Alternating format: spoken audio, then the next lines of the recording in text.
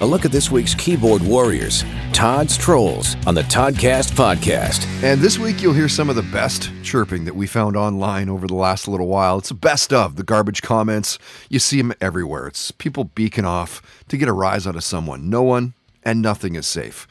In mid-October 2020, Bahamas, love this band, they released a new album called Sad Hunk.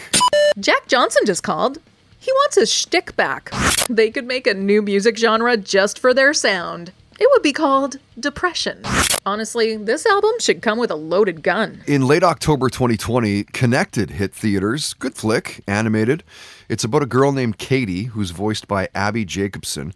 She gets accepted into the film school of her dreams, and her dad, Rick, who's played by Danny McBride, what a beauty, he gathers the family to drive across country for one last family hang. Saw the trailer. Should be good. I'm sure Danny McBride will find a way to screw it up, though. There's people starving in the streets, and they're making movies like this? Cool. Makes sense.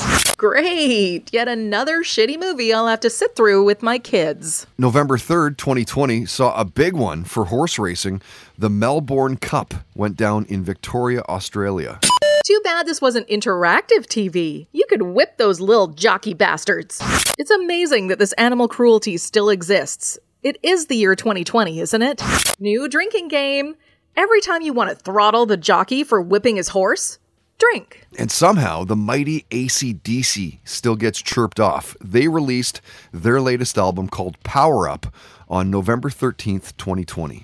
Who cares? It's been the same song since 1985, over and over and over.